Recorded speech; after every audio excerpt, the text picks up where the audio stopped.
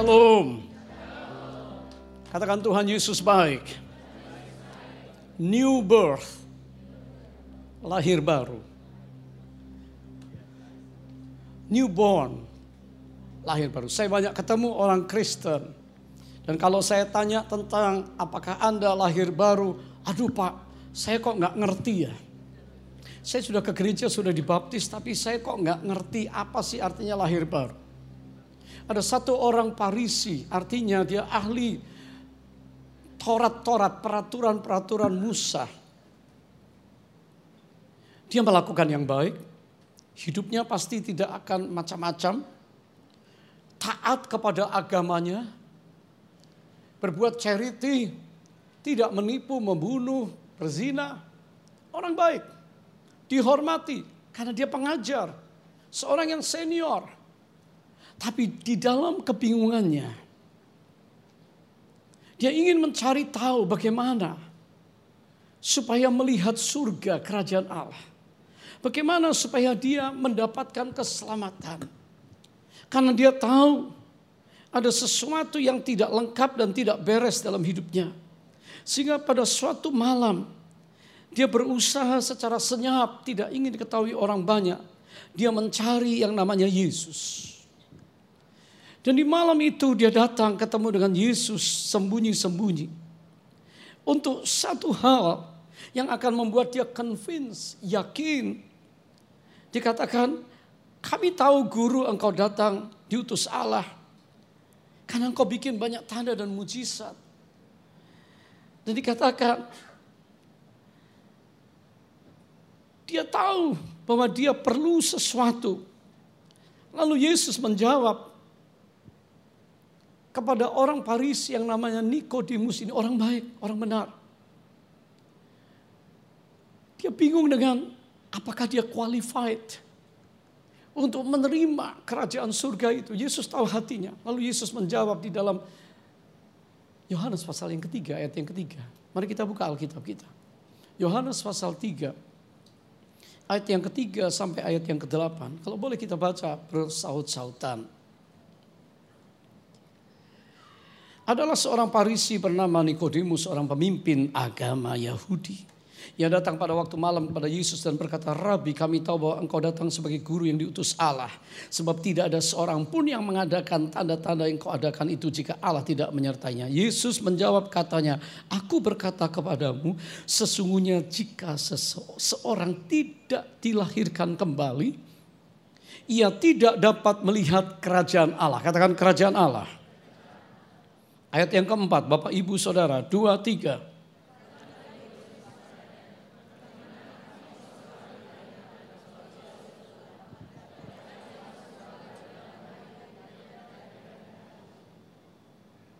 Ayat yang kelima, jawab Yesus, aku berkata kepadamu sesungguhnya jika seorang tidak dilahirkan dari air dan roh, ia tidak dapat masuk ke dalam kerajaan Allah. 6. Lebih keras. Janganlah engkau heran karena aku berkata kepadamu, kamu harus dilahirkan kembali. Kamu harus, you must be born again. Ayat yang ke-8, sama-sama 2, 3. Angin bertiup kemana ia mau dan engkau mendengar bunyinya. Tetapi engkau tidak tahu dari mana ia datang atau kemana ia pergi. Demikianlah halnya tiap-tiap orang yang lahir dari roh. 2019 ini telah dicanangkan sebagai tahun new birth. Kelahiran baru, kita sering dengar tentang born again, born from above, born from God, born from the Spirit, born anew. Lahir baru, lahir dari roh, lahir dari Allah, lahir baru. New life in God. Tapi banyak orang tidak sepenuhnya mengerti. Nikodemus pun tidak mengerti sampai Yesus menjelaskan hal-hal yang rinci. Dan ini Yesus sendiri yang berbicara tentang lahir baru. Kalau engkau tidak lahir baru, tidak dapat melihat, tidak dapat masuk kerajaan Allah, kerajaan surga. Saudara, Walaupun orang Kristen, kita semua hari ini berbuat baik, melakukan apa saja, tetapi kelahiran baru adalah satu hal yang pasti, yang sangat penting pada awal kekristenan kita.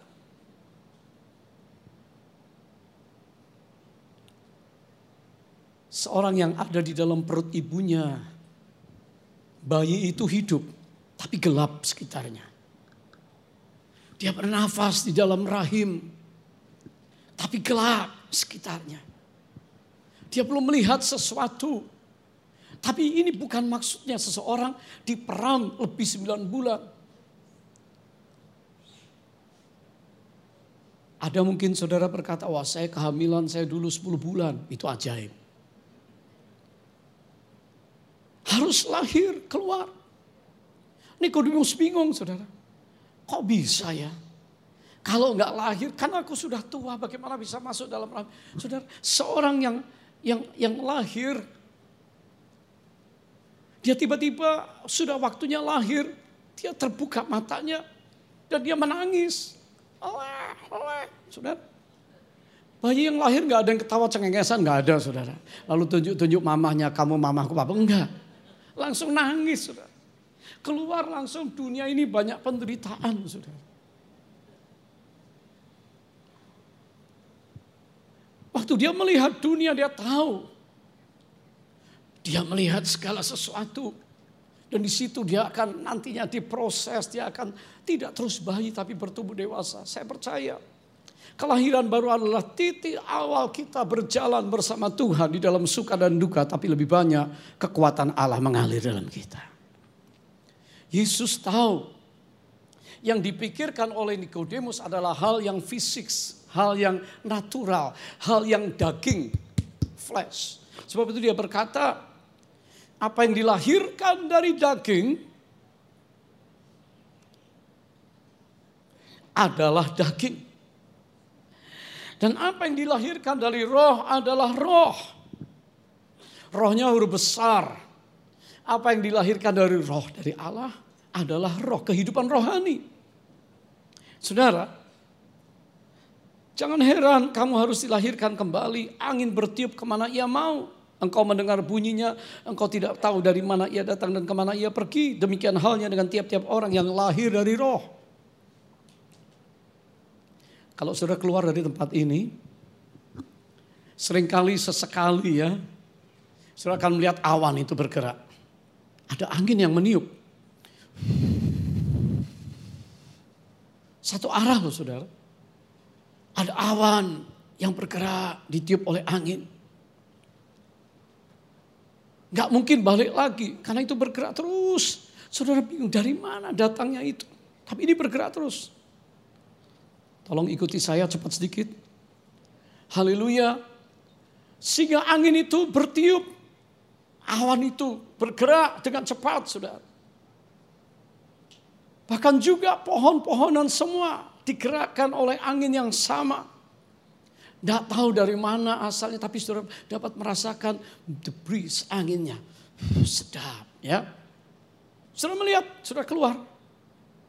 Kalau ditanya, saudara tangkap angin, saudara nggak akan ketemu angin itu. Dari mana datangnya, kemana perginya kita nggak tahu. Tetapi yang jelas resultnya, hasilnya. Saudara merasakan kesejukan, bahkan angin yang kencang merasakan ada badai yang datang. Ini keadaan yang ada. Yesus mengumpamakan Roh Kudus. Seperti angin yang bergerak. Ini berbicara tentang pneuma. Berbicara tentang ruah. Pneuma dalam bahasa Greka atau ruah dalam bahasa Hebrew. Artinya the breath of God. Nafas Allah artinya roh kehidupan Allah. Pada waktu Allah menciptakan langit dan bumi, maka dikatakan roh Allah melayang-layang.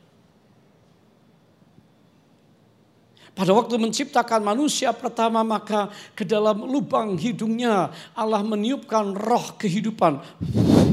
Ruah. Pneuma.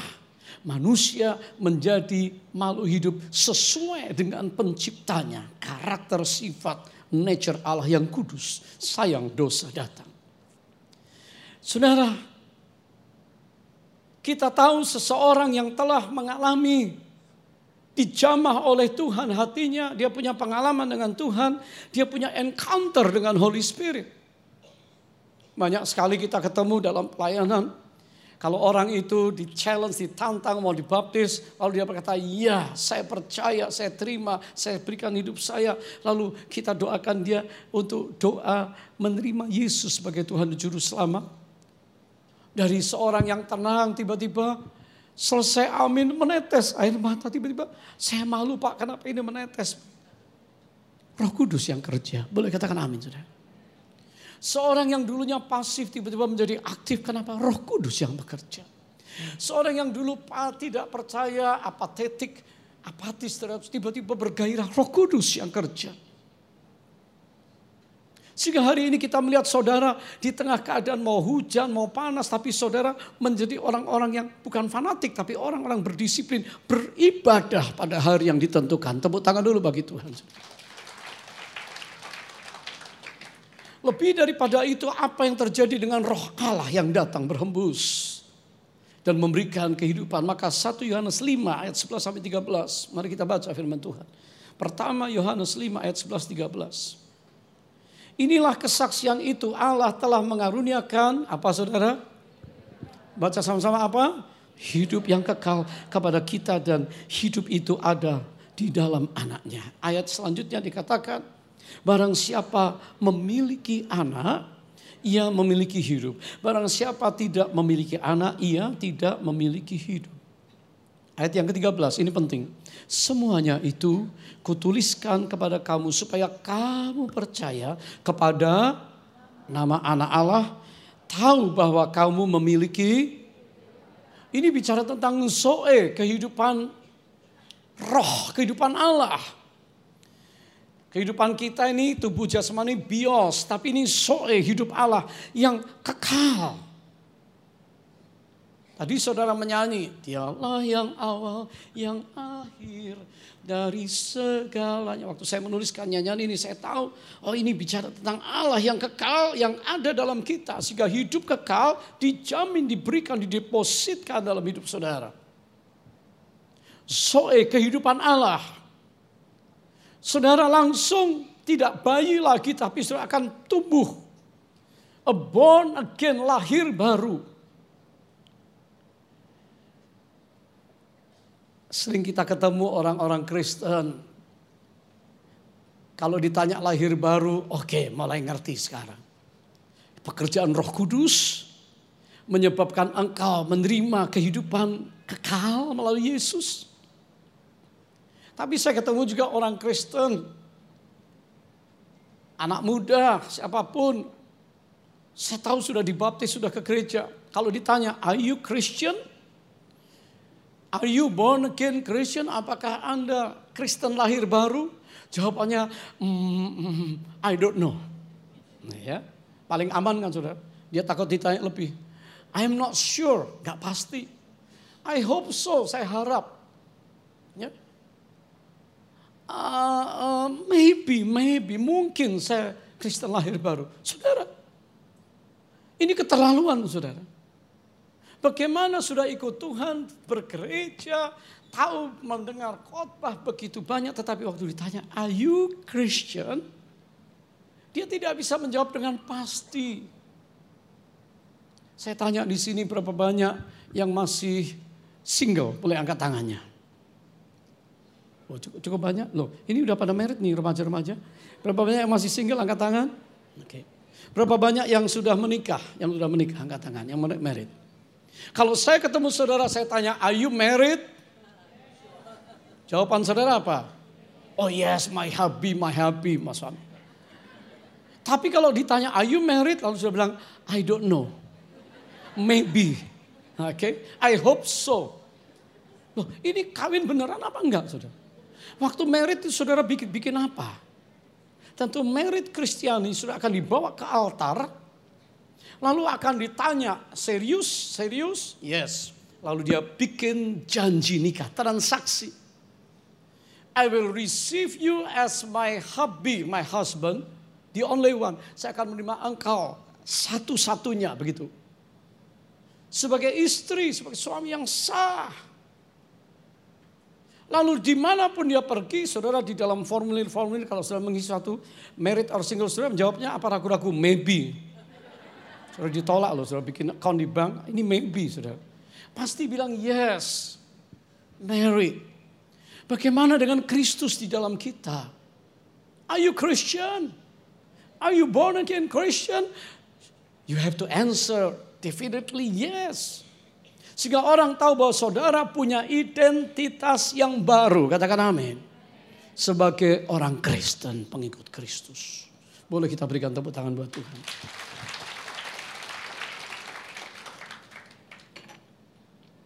Jangan ragu-ragu kalau engkau anak Tuhan. Lalu, bagaimana kita mengalami kelahiran baru? Ini hal yang berikutnya yang banyak orang Kristen. Bagaimana ya? Caranya bagaimana? Yohanes pasal 1 ayat 11 sampai 13 akan menjawab. Yohanes pasal 1 ayat 11 sampai 13. Ini pelajaran Yesus yang paling dasar supaya para muridnya ngerti, saudara. Bukan cuma Nikodemus orang di luar, tapi di dalam circle Yesus ngerti. Dikatakan ia datang kepada milik kepunyaannya, tetapi orang-orang kepunyaannya itu tidak menerimanya. Apa artinya ayat ini? Dia datang kepada umat orang Yahudi milik kesayangannya, umat yang ditentukan menjadi umat Allah. Tapi the Jew, orang Yahudi menolak dia, menyalibkan dia. Secara bangsa adalah bangsa terpilih ini, saudara. Tapi karena mereka menolak, maka Tuhan bikin kepada kita semua bahwa kita ini bangsa pilihan Tuhan juga, katakan amin. Dan Tuhan mulai datang kepada setiap individu, very personal. Ayat 12 dikatakan, tetapi semua orang, baca sama-sama, semua orang yang menerimanya diberi apa, saudara? Otoritas, kuasa untuk supaya menjadi anak-anak Allah, yaitu mereka yang percaya dalam namanya, bagaimana percaya dalam namanya? Ini proses kelahirannya. Orang-orang yang jadi anak-anak Allah adalah orang-orang yang diperanakkan, bukan dari darah atau dari daging, bukan pula secara jasmani oleh keinginan seorang laki-laki, melainkan diperanakkan dari Allah. Born from God, katakan amin. Born from heaven, born from above, born from the Spirit. Ini penting. Bukan, jangan dihapus dulu. Bukan dari darah atau keturunan, genetik. Papa mamaku Kristen, aku juga pasti Kristen. Tapi born again pribadi. Semua orang waktu bangsa menolak Yahudi, Tuhan menawarkan kepada semua orang. Katakan semua orang. Semua kaum, suku, bangsa dan bahasa, termasuk kita semua. Dikatakan diperanakkan bukan dari darah, keturunan. No. Atau daging yang bersifat karnal. Ini daging, menghasilkan daging. Orang yang karnal, yang pakai pikiran duniawi, cara daging, bukan itu. Walaupun punya knowledge of the Bible, walaupun sekolah teologi, sekolah ikut ini itu, tapi kalau saudara belum mengalami personal encounter, mengalami transaksi dengan Yesus, aku terima engkau dan engkau menerima aku apa adanya. Belum mengalami lahir baru.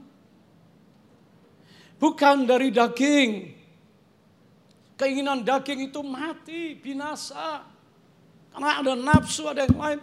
Cuma punya pengetahuan, cuma ke gereja baca Alkitab, kelihatannya baca Alkitab anak-anak saudara, tapi tidak punya pengalaman dengan Kristus. Sebab itu di gereja banyak retreat. Banyak di gereja diajar tapi kalau hanya sebatas knowledge, belum.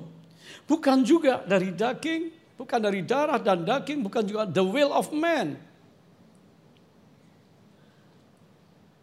Bukan oleh kehendak aku mau giat.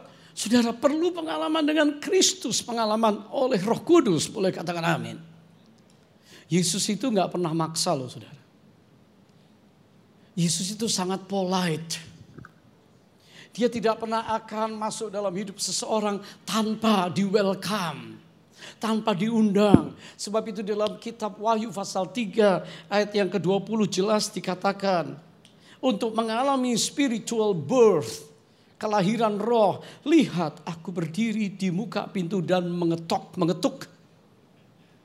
Baca sama-sama, 1, 2, 3. Jikalau ada, kok lebih sepi, baca rame-rame, 2, 3. Jikalau ada orang yang mendengar suaraku dan membukakan pintu, aku akan masuk mendapatkannya dan aku akan makan bersama-sama dengan dia dan ia. So happy. Yesus gak pernah maksa. Dia selalu mengetuk pintu hati kita. But the problem is banyak orang yang tidak membukakan pintu hatinya. Yesus gak akan masuk tanpa permisi. Ini Yesus luar biasa. Karena kehendak bebas Tuhan berikan. Tapi kalau kita mengundang dia, dia akan datang. Dan memberkati hidup kita. Pagi hari ini, adakah di antara kita yang gak pernah mengundang dia datang dalam hidup saudara? Saudara pengen happy, hidupnya bahagia. Saudara pengen mengalami berkat-berkat surgawi. Saudara pengen on fire sama Tuhan, berapi-api. Saudara ingin passionate, bergairah untuk sesuatu yang mulia. Saudara ingin layani Tuhan, tetapi kalau tidak pernah mengundang dia duduk menjadi raja dalam hidup kita, kenapa enggak kita undang dia? Yesus adalah segalanya. Kita sering kali nyanyi, Yesus, Yesus, kau berarti bagiku. Apa arti Yesus dalam hidup kita? Kalau kita sering kali, orang Jawa bilang belandang sendiri, jalan maunya sendiri. Sesuatu terjadi, saudara sibuk langsung bikin putusan. Melangkah sendiri, gak tanya sama Tuhan. Yesus ingin kita undang dia. Dan waktu dia ada dalam kita, pastikan inilah proses kelahiran baru dan mengundang dia. Roh Kudus meteraikan Yesus dalam kita dan dikatakan roh Allah itu bersaksi dengan roh kita bahwa kita adalah anak-anak Allah. Boleh tepuk tangan buat Tuhan. Roma 8 ayat yang ke-16. Pagi hari ini izinkan Yesus masuk di dalam hidup saudara.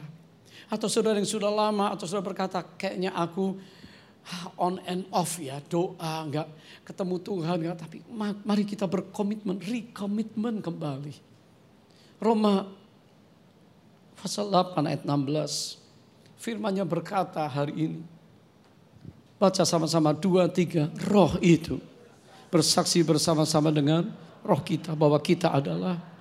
Jadi saudara gak perlu ragu, Roh Kudus yang bersaksi. R-nya huruf besar, katakan roh. Ini Roh Kudus ya.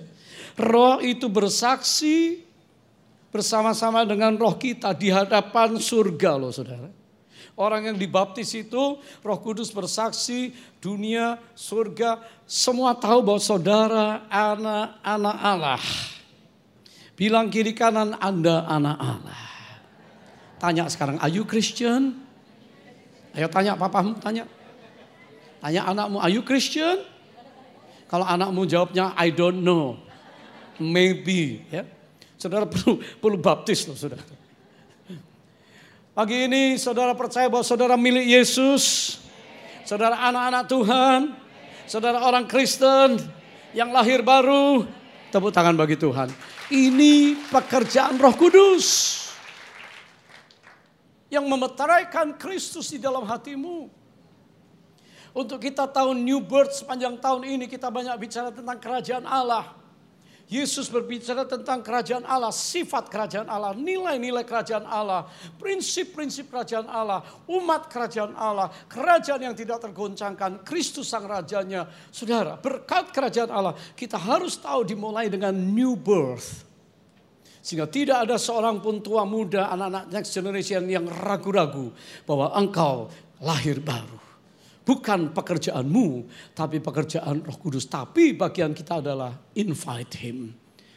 Terima dia. Ada transaksi, saya menerima dia sebagai juru selamat satu-satunya. Dan aku memberikan hidupku diterima oleh dia apa adanya. Sekali lagi tepuk tangan kita buat Tuhan. Saudara mungkin bertanya, hari-hari ini ada banyak sekali lalu lintas di sosmed. yang menyerang orang-orang percaya, orang-orang Kristen. Saudara bertanya mungkin apa sih perbedaan yang menyolok antara orang Kristen dengan kepercayaan yang lain? Saya tidak berbicara tentang kepercayaan yang lain dari mimbar ini yang mungkin direkam dan tentunya live streaming. Tapi saya ingin berbicara supaya saudara mantap. Apa yang ada padamu, engkau harus bisa mempertanggungjawabkan. Setiap saat kalau ditanya, Anda Kristen, apa sih Kristen? Saudara bisa jawab nggak? Oh Pak Johan, Kristen adalah orang yang cinta Yesus. Itu bahasa kita. Tapi rekan-rekanmu waktu engkau bersaksi menginjil, mereka bilang, coba ceritakan apa yang kamu punya. What is the difference in Christianity and other beliefs?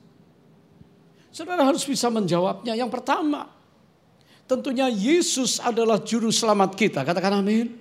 Di dalam kekristenan ada juru selamat. Katakan juru selamat. 100% Allah, 100% manusia. Jangan di-cross. Lalu sudah berkata, kalau Yesus Allah 100%, kenapa dia lapar? Masa Allah lapar?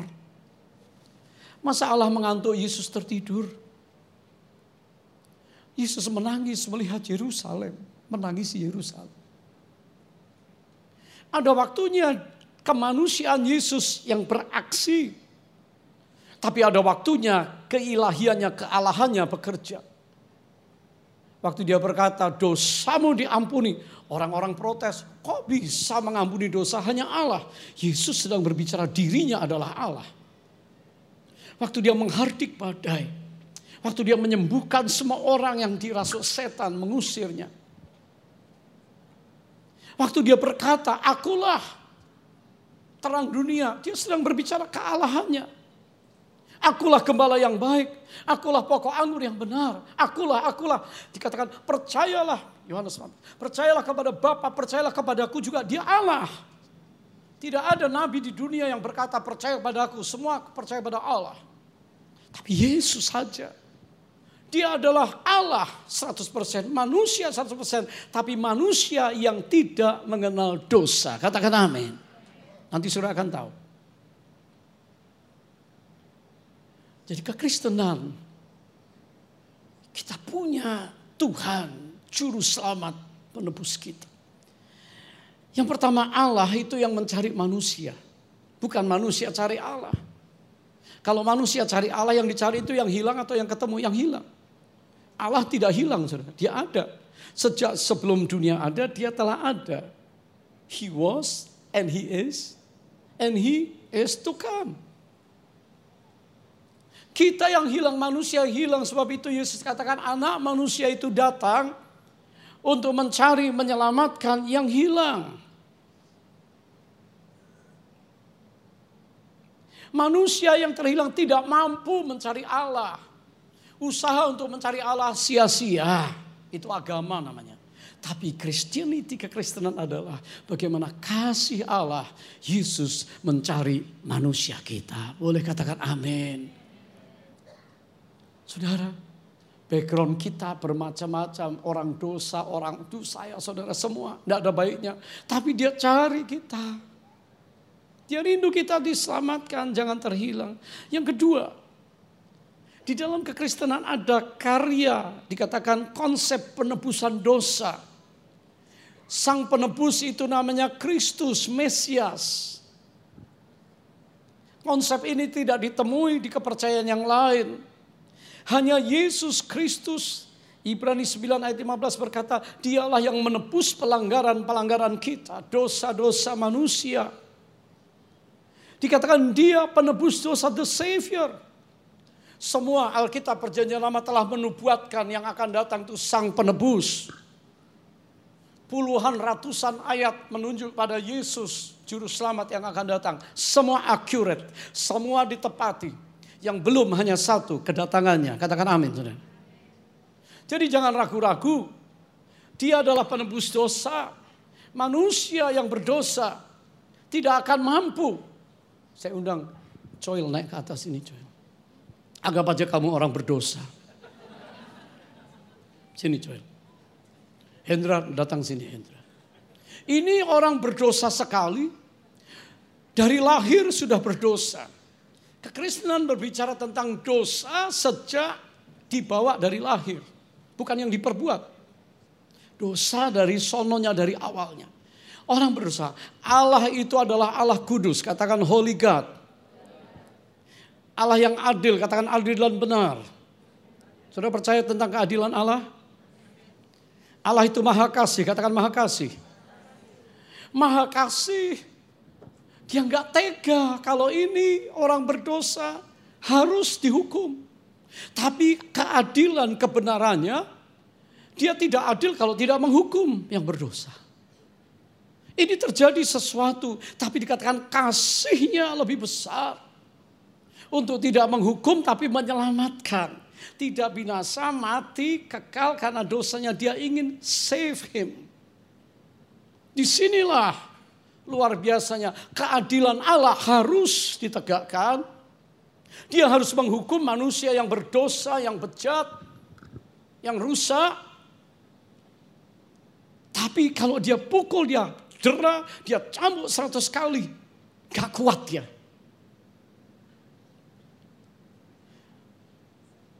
Adakah seorang lain yang bisa menggantikan dia? Dicari di seluruh dunia, gak ketemu. Nabi pun, siapapun raja, gak ada orang kudus yang layak menggantikan dia untuk dicambuk, dimurkai, the wrath of God. Gak ada, dicari di seluruh dunia, di segala abad gak ketemu. Tapi waktu Allah menengok, wah, di surga ada Allah sendiri yang tidak berdosa, yang kudus, yang punya kasih. Lalu Allah yang mengasihi, dikatakan Yohanes 3:16, maka Allah yang mengasihi, dia mau menjelma menjadi manusia di dalam Yesus. Waktu Yesus turun menjadi manusia, kealahannya tidak berhenti, saudara. Dia tetap Allah, boleh katakan amin. 100% Allah. Tapi 100% manusia, dia rela menanggung segala penderitaan, segala beban dosa. Sebab itu di atas kayu salib, makanya Yesus diutus. Mudah-mudahan dia jadi Yesus. Allah yang seharusnya menghukum manusia dan dia disingkirkan. Oke, sini. Dan dia pengganti yang harus menerima hukuman Allah. Putra tunggalnya namanya Yesus. Saudara lihat penderitaan Yesus dalam Yesaya 53. Penderitaan Yesus dalam 4 Injil kalau sudah baca, didera, dicambuk, dihina. Hanya dia. Di zaman perjanjian lama, maka binatang domba yang harus menggantikan. Orang percaya waktu itu harus mempersembahkan satu pengganti, harus mati. Harus ada darah. Lalu ini diberikan anugerah. Tapi perjanjian baru, anak domba Allah yang tidak bercacat. Namanya siapa saudara? Yesus. Dia yang layak memikul beban dosa seluruh dunia. Silakan turun, Tuhan memberkati. Konsep penebusan ini tidak ada di tempat lain. Hanya di dalam kekristenan. Boleh tepuk tangan buat Tuhan. New birth, kelahiran baru. Kita bersyukur Tuhan, Engkau cari aku. Tuhan, Kau mau mati ganti dosaku, kesalahanku. Aku yang seharusnya dihukumkan. Karena aku ini orang berdosa. Tapi yang ketiga, keselamatan kita hanya diperoleh melalui iman. Katakan amin. Salvation only by faith. Bukan karena perbuatan baik. Setelah saudara berbuat, setelah punya iman dalam Yesus, maka perbuatan baik harus terjadi. Ini buahnya. Iman tanpa perbuatan mati. Mana yang lebih dulu, perbuatan baik atau iman? Iman dulu. Kalau perbuatan baik maka saudara tidak perlu iman. Dan Tuhan tidak ada melihat perbuatan baik manusia. Semua yang terbaik manusia pun seperti kain larah. Kain kotor. Dalam bahasa asli seperti kain wanita. Yang kotor. Jadi kebaikan, kebenaran, kesalahan manusia tidak ada artinya bagi Allah. Hanya iman. So berkata, lah kok enak ya Pak Johan? Hanya iman percaya Yesus. Oh iya memang enak. Ini yang namanya gift, namanya anugerah. Boleh tepuk tangan buat Tuhan. Pagi hari ini, saya ingin saudara semuanya buka hati saudara. Supaya kita menerima kebenaran ini. Yesus yang kau miliki itu cukup. Christ is enough for you and for me. Can you say amen? Dan kalau kita sudah mengerti bahwa kita adalah orang Kristen yang menerima kasih karunia Allah, biarlah kita bertanggung jawab untuk kemurahan, pengampunan, kebaikan Tuhan yang terus-menerus menanti kita untuk datang kepada Dia. Hal yang keempat, kalau sudah lahir baru, pasti ada radical change. Buah daripada kelahiran baru adalah sebuah perubahan. When He touched me, something new. Sesuatu yang baru akan datang, yang dari surgawi, yang ilahi, yang supranatural, yang dikerjakan oleh sesuatu yang spiritual. Sehingga kita disebut orang rohani, manusia rohani. Karena kita tidak lagi hidup berdasarkan daging karena yang membawa maut kematian, tapi kita hidup oleh roh. Katakan amin. Sehingga orang yang lahir baru hidupnya pasti pengen memberi dampak. Katakan impact. Kalau sudah lihat warta gereja, visi yang ada di gereja kita semua ini bicara tentang RRI. Katakan sama-sama. Yang keras saudara. Bukan Radio Republik Indonesia. No. Raise up. Tujuan saya membangkitkan murid-murid. To reach out untuk jangkau komunitas, kota-kotanya, communities, cities, countries. To make an impact, memberikan dampak dengan kerajaan Allah. Sepanjang tahun ini saudara akan dengar, akan di-equip dalam khotbah-khotbah bagaimana kita umat kerajaan seharusnya hari-hari ini menghadapi dunia di mana kerajaan kegelapan semakin merajalela. Susah dibendung apalagi di dunia sosmed. Tapi bagaimana kerajaan Allah ini akan kuat, kokoh. Sampai Sang Raja jemput kita. Wah, ini luar biasa. RRI. Dengan bahasa sederhana katakan sama-sama. Angkat tangan saudara. Aku murid Yesus. Aku punya misi. Untuk menjangkau. Untuk beri dampak. Bagi kerajaan Allah. Katakan amin. Sekali lagi, aku murid Yesus. Aku harus punya misi. Menjangkau. Dan memberi dampak buat kerajaan Allah. Wow, luar biasa. Tepuk tangan saudara.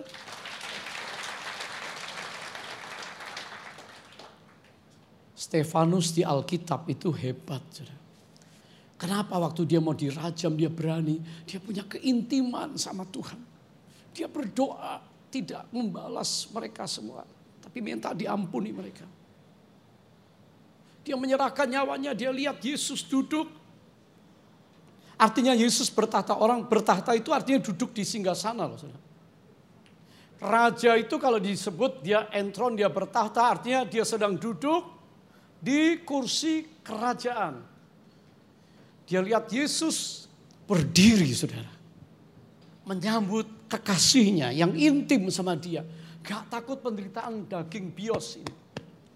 Gak takut penderitaan jasmani. Dia tahu sebentar dia dirajam sakit.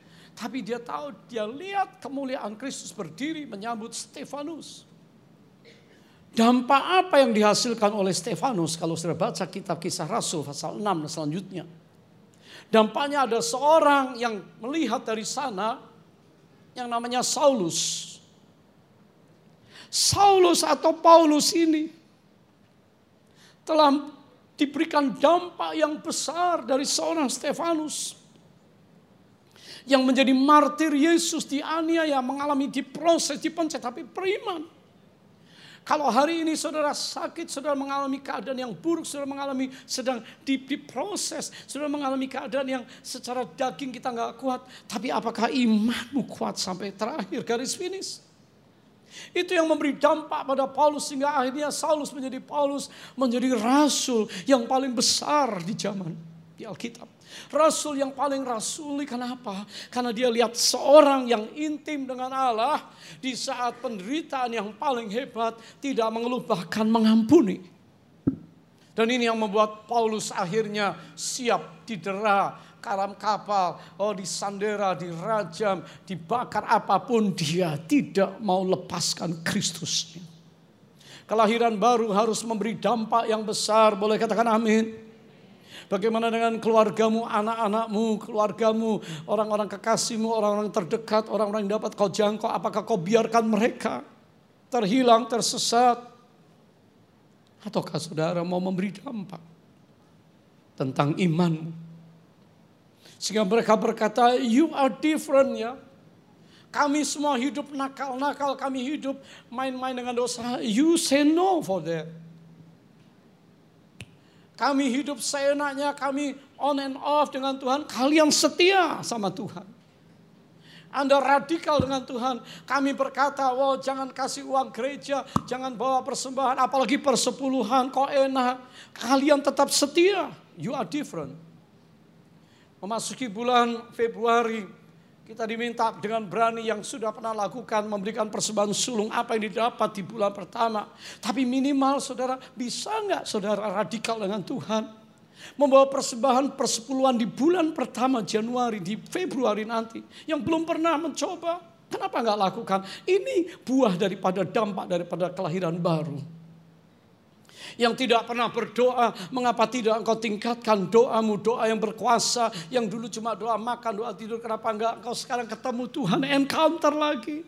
Dan Tuhan akan memberitahu rahasia-rahasia, menuntun bisnismu, jodohmu, masa depanmu, perjalanan imanmu, pelayananmu bersama kami. Engkau akan dituntun. Bisa enggak radikal dalam worship? Di tengah keadaan yang gak enak, engkau tetap angkat tangan berserah dan nyembah Tuhan, bersyukur. Bisa enggak engkau tetap berbuat baik dan hidup dalam kebenaran, walaupun dosa mengintip, iming-iming, tawaran dunia, uang, famous, ketenaran dan yang lain-lain. Bisa enggak engkau berkata, no, God first. Ini priority. Christ is enough for me. Salib di depan, dunia di belakang. Saya masih ingat bagaimana Inggris di abad 17 ke 18. Setelah perang agama, Katolik menganiaya Protestan sejak zaman Martin Luther. Chaos negeri itu. Kehidupan beragama rontok. Alkitab dipandang sebelah. Moral bangsa itu rusak. Masih ingat di Hyde Park. Di dekat Kensington dan masuk Orchard Road. Ya, di Oxford, bukan Orchard. Saudara bingung nanti ya. Oxford. Tempat saudara belanja-belanja. Itu Hyde Park yang gede, saudara. Ada di abad 17 ada seorang kaya, orang yang dari hasil, itu zaman buruk sekali. Ekonomi Inggris naik tetapi dari perbudakan. Kejam loh saudara. Di Hyde Park ada orang yang nyumbang satu patung telanjang. Awalnya telanjang. Mana patungnya? Jangan foto saya terus saudara.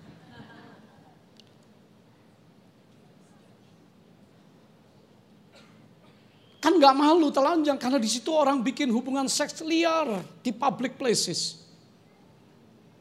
Seperti zaman sekarang orang gak malu telanjang, hubungan seks segala macam di videoin, diviralkan. Aduh saudara, seperti sekarang. Itu abad 17-18. Tapi saudara tahu ada orang-orang yang berduka terhadap ketidakadilan, injustice. Terhadap kemerosotan moral. Terhadap keadaan yang tidak benar. Yang jahat di mata Allah.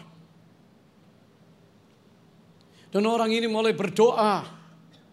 Tiap hari berkumpul bersama saudaranya. John Wesley. Yang akhirnya buat kelompok Holy Club, Holy City. Begitu berdoa tiap hari, baca Alkitab. Saudara artinya mempraktekkan firman dan dia tahu, wah Tuhan harus menguduskan negeri ini. Lalu lahirlah satu metode untuk kekudusan namanya metodis, gereja metodis lahir. Dari John Wesley. Yang berkhotbah supaya mereka itu bertobat. Ini bukan waktu yang singkat, puluhan tahun dia mesti khotbah dari mimbar ke mimbar untuk radical change. Seorang John Wesley berdoa, firman diangkat dan mata orang mulai terbuka. Bukan cuma John Wesley, ada seorang yang bernama William Wilberforce. William Wilberforce, orang yang cinta bangsanya tapi dia lihat bangsanya liar. Bangsanya kacau. Dia harus memperjuangkan di parlemen agar perbudakan segera diberhentikan. Penjajahan manusia oleh manusia, manusia makan manusia, manusia kejam terhadap sesamanya. Kalau saudara diungkapkan cerita tentang William Wilberforce, perdagangan budak dari kota-kota pelabuhan Liverpool, London, itu kereta kapal-kapal yang zaman dahulu tidak seperti sekarang ada air condition. Kapal-kapal dagang ini diisi barang-barang dari England lalu mulai pergi ke West Indies atau Afrika Barat. Dan di sana cukong-cukong orang-orang yang jahat itu memang ada perang saudara. Laki-laki semua yang ditawan dikirim jadi budak. Tapi mereka juga diculik dari desa-desa. Lalu dengan kondisi kemiskinan, kondisi yang buruk, yang mati dilempar di kapal, tidur seperti sarden. Dan dikatakan satu peristiwa yang gak enak, waktu air minum di kapal berkurang karena butuh 100 hari dari West Africa to London. Mereka kehausan, kurang air minum, budak-budak mulai dilempar ke laut, dibunuh. Kejam. Dan di London, di Liverpool, di beberapa tempat yang lain, budak-budak itu mulai dipermak sedikit, lalu ditelanjangkan, lalu dipermalukan. Tidak ada nilainya, slave. Lalu orang mulai beli budak-budak itu, lalu dicambuk, mau dibunuh, mau diapakan, gak dikasih makan, terserah bosnya. Dan uang yang besar dari kartel-kartel mafia ini menyebabkan Inggris ekonominya naik. Mereka harus kerja berat membangun banyak sekali gedung-gedung dengan batu dan banyak mati. Kejahatan manusia atas manusia. William Wilberforce gak tahan. Dia berjuang. Sampai akhirnya tahun 1833 perbudakan itu selesai. Tidak ada lagi di Inggris. Boleh tepuk tangan bagi Tuhan, saudara. Hamba Tuhan John Wesley. Masih banyak lagi, ada John Newton yang nulis Amazing Grace waktu naik kapal Buddha itu. Wah, saudara. Tuhan juga kerja karena doa. Tapi juga orang-orang yang ada di marketplace mulai pegang kebenaran. Berani berkata-kata walaupun mendapat tantangan, diancam dan lain sebagainya. Dan yang luar biasa, 60 tahun kemudian daripada patung itu dipasang, mereka malu. Patung itu telanjang lalu ditutup. Tadi sudah lihat patungnya sudah ditutup. Awalnya telanjang. Dan orang tidak lagi berhubungan seks liar. Di tempat-tempat terbuka Inggris mengalami transformasi. Tepuk tangan bagi Tuhan. Hari ini biarlah dunia Kristen, gereja Tuhan, anak-anak mudanya, orang tua-tuanya bangkit.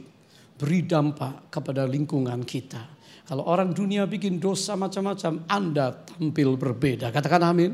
Karena Anda punya firman kebenaran. Dan firman inilah yang memerdekakan zaman ini dari perbudakan dosa. Perbudakan yang jahat. Banyak orang dibelenggu oleh kejahatan. Tapi Tuhan ingin kita memerdekakan mereka. Mari kita bangkit berdiri sama-sama. Ada panggilan Tuhan. Untuk Tuhan mengutus kita hari ini. Menjadi alat Tuhan yang ajaib. Ini nyanyian doa komitmen. Berapa banyak saudara mau bersama saya berkomitmen, Tuhan, hidup kami mau beri dampak. Angkat tangan saudara. Umur hidup kita gak ada yang tahu, tapi maukah kita memberi dampak untuk Tuhan dan kerajaan Allah? Naikkan, kurang tinggi.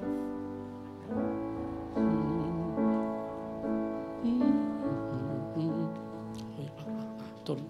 Tidak apa-apa. Saya ingin tanya saudara. Are you Christian? Yang mantap saudara. Sekali lagi. Are you Christian? Oke. Bisa ketawa saudara. Lihat kiri kanan sekarang. Are you born again Christian? Yes. Beri dampak. Make an impact. to your communities, to your cities and nations for God's kingdom. Tepuk tangan bagi Allah. Ada panggilan Allah, ada panggilan Tuhan atas bangsamu. Ada panggilan Allah, ada panggilan Tuhan untuk generasiku. Sebelum Yesus datang, ada panggilanmu atas hidupku. Sekali lagi katakan, ada panggilan.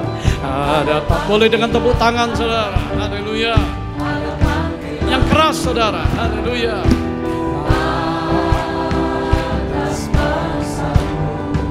Singapura, Indonesia.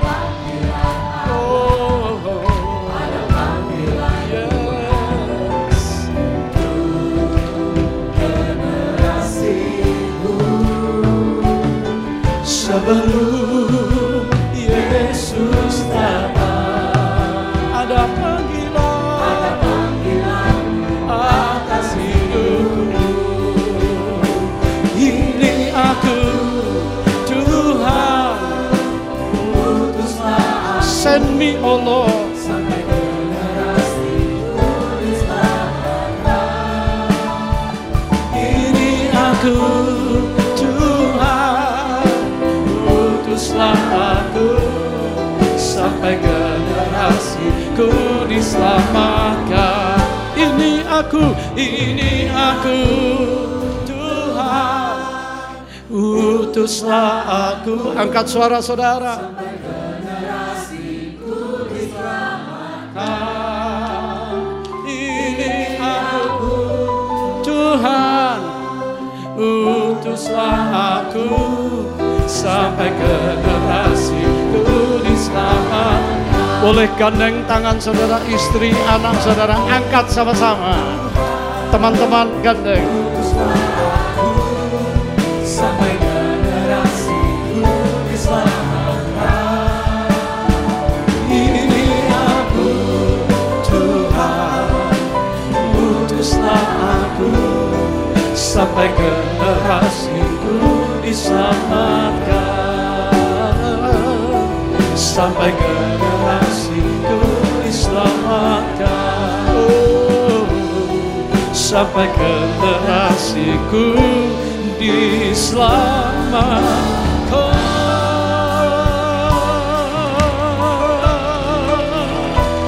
Oh, hari saat ini surga melihat kita. Maukah saudara merespons panggilan Tuhan? Untuk Tuhan, aku gak tahu, gak mampu. Tapi yang akan tolong aku, Roh Kudus. Supaya hidupku memberi dampak. Minimal satu jiwa diselamatkan. Satu keluarga. Satu komunitas. Angkat tangan saudara.